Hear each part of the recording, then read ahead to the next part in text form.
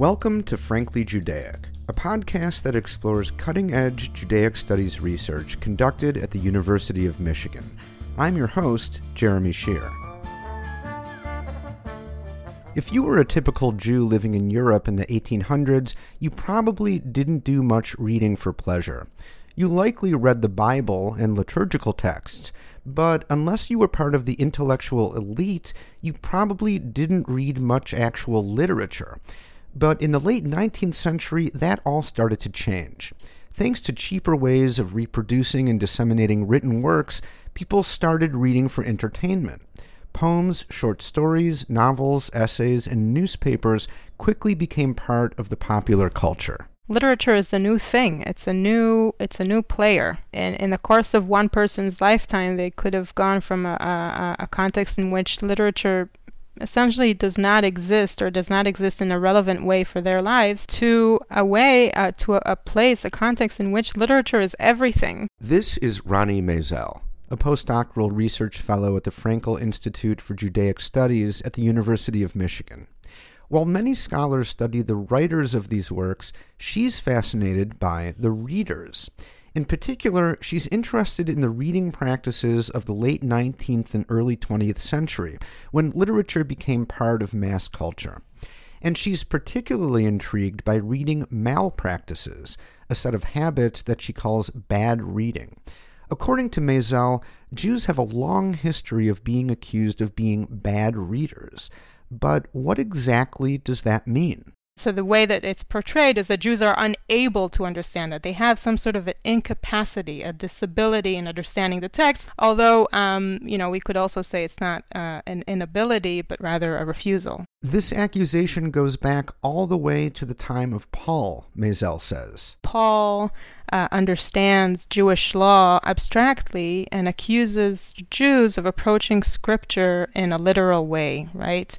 So if Scripture tells you should circumcise the penis of your son, so the Jews would understand that literally and do that, whereas Paul would understand that abstractly as circumcising the foreskin of your heart. This accusation of Jews as excessively literal readers persisted throughout the centuries, Maisel says. But what interests her is that starting in the late 19th century, Jewish intellectuals began to embrace this accusation and to turn it on their own readers. They say also, Jews they have some sort of a textual inability. They're somehow fundamentally inept in approaching text in the right way, understanding that that there's a difference between text and the world, that the world exists beyond the text, or let's say that they have a fetishistic approach to the book. They're fascinated by the book as an object and are not really paying attention to its, let's say, more spiritual contents. Underlying this accusation, Maisel says, is a desire on the part of the intellectual elite for their fellow Jews to Europeanize, to become more modern and enlightened. Jewish readers didn't exactly live up to these lofty expectations. They don't necessarily take part in that project of reforming themselves, of turning themselves into modern European subjects, rational subjects, enlightened subjects, right? They don't take part in that project. They refuse it, and instead they go about doing their own business with texts. And when I say that, I mean, that they preserve all sorts of other attachments and other approaches to textuality, to text, to what do we do with a text. They might, create new ways of approaching text, but in any way, they're not necessarily reacting directly to that accusation and that demand to reform themselves, to rehabilitate themselves and become new readers and new writers and new textual consumers. For many critics, including Jewish intellectuals, this refusal to become modern readers was symptomatic of a larger Jewish resistance to becoming fully European. And this is something that is also very common in the European imagination, Enlightenment imagination of the Jews. They refuse to become part of Europe. They refuse to become subjects of new nation states, of new enlightened empires. They don't take part in that. And this kind of like refusal is always attributed to Jews. Yeah, maybe it's not a biological incapacity, but sort of a cultural, let's say, ugliness, right? There are a lot of the discussions about Jews as being ugly, being unable to appreciate aesthetics. They're unhygienic. They live in these kind of like backyards of crumbling empires. You know, they kind of like go around in their muddy towns, and they're just unable to participate in all of these modernizing projects. And so Jewish intellectuals really accept those critiques, not only with regards to textuality, but also with regards to many other aspects of Jewish life. Maisel's current work focuses on two groups of texts.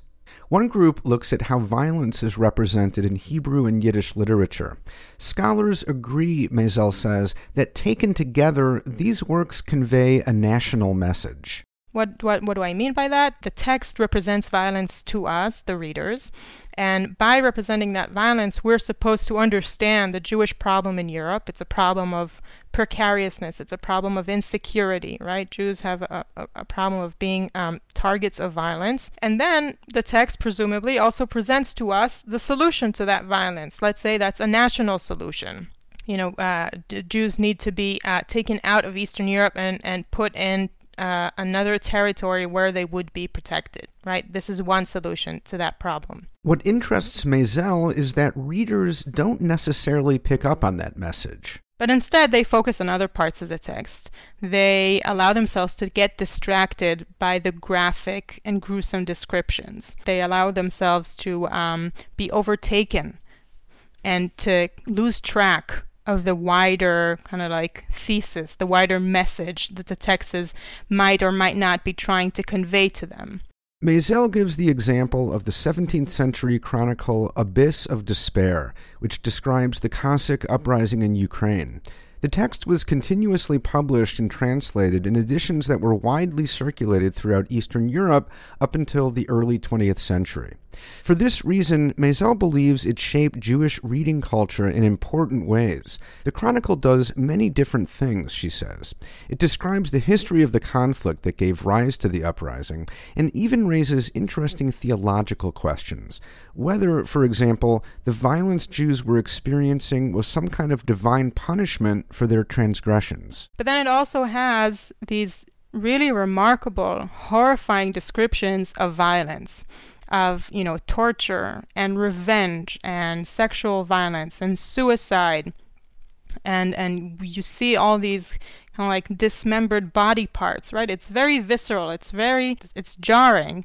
And what's interesting to me is to look at the ways in which readers, out of all these different genres that the text has within it, they focus precisely on these moments that are marginal in the text as a whole, but are so jarring that they really take over the experience of reading. Now, you might be wondering, how exactly does Maisel know how readers reacted to the text, or any of the text she studies for that matter?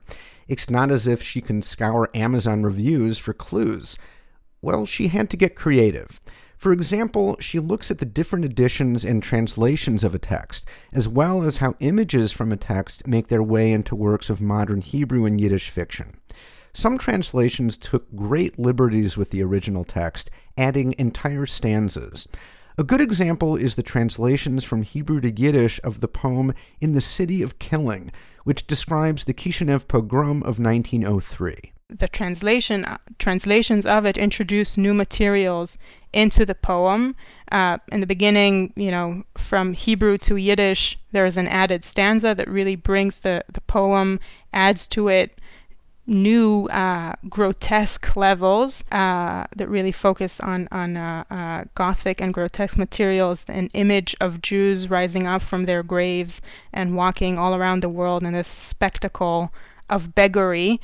In this case, bad translation was a two-way street, Maisel says. The final form of the poem, known today in Hebrew, includes parts of the Yiddish translation. So there are these kind of like back and forth moves, never acknowledged in that process, that really shows us how translation, and particularly bad translation or very liberal translation, created a very flexible textual culture in which readers have many options on what they choose to focus their attention on, whether that is the national message or some things that go far beyond it.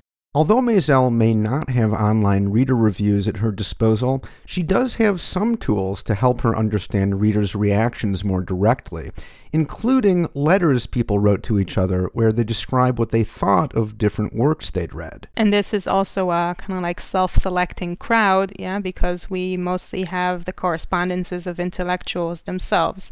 But what's interesting is that when a person describes the process of reading, they're not always conscious, let's say, of what to say or what not to say. They experience their emotional reaction to a text, and sometimes I think this turns this testimony of reading, even of an intellectual, into something that's very fruitful. If a person describes, how this part of the text captured their attention and this part did not, this already tells us something that is important. What it tells us, Maisel says, is how they saw the world around them.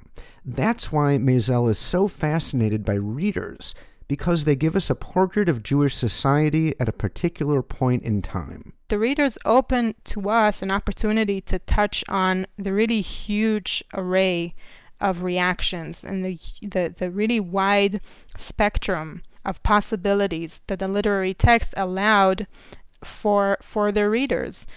So as I said before, this is relevant for let's say nationalism. So a text produces a nationalist message, but then a reader can take it or not take it. And so this becomes a reflection of the myriad of ways in which Jews perceived of not only text, as I said, but also of their lives. We tend to think about European Jewish history, Maisel says, in terms of political factions, including Zionists, socialists, and communists, and in terms of religious factions, including Hasidim and other ultra-Orthodox groups. Focusing on readers allows her to get beyond these constructs. The ways that people approach texts shows that they themselves never thought, or many of them did not think of themselves in the terms of these, different boxes that they had to check. And so we begin to see a much more colorful and nuanced version of the story of Jewish culture and Jewish life in Eastern Europe in the late 19th century and early 20th century, which is what I'm excited about. You've been listening to Frankly Judaic, a production of the Jean and Samuel Frankel Center for Judaic Studies at the University of Michigan. The executive producer is Jeffrey Weidlinger. Jen Richler is the lead producer.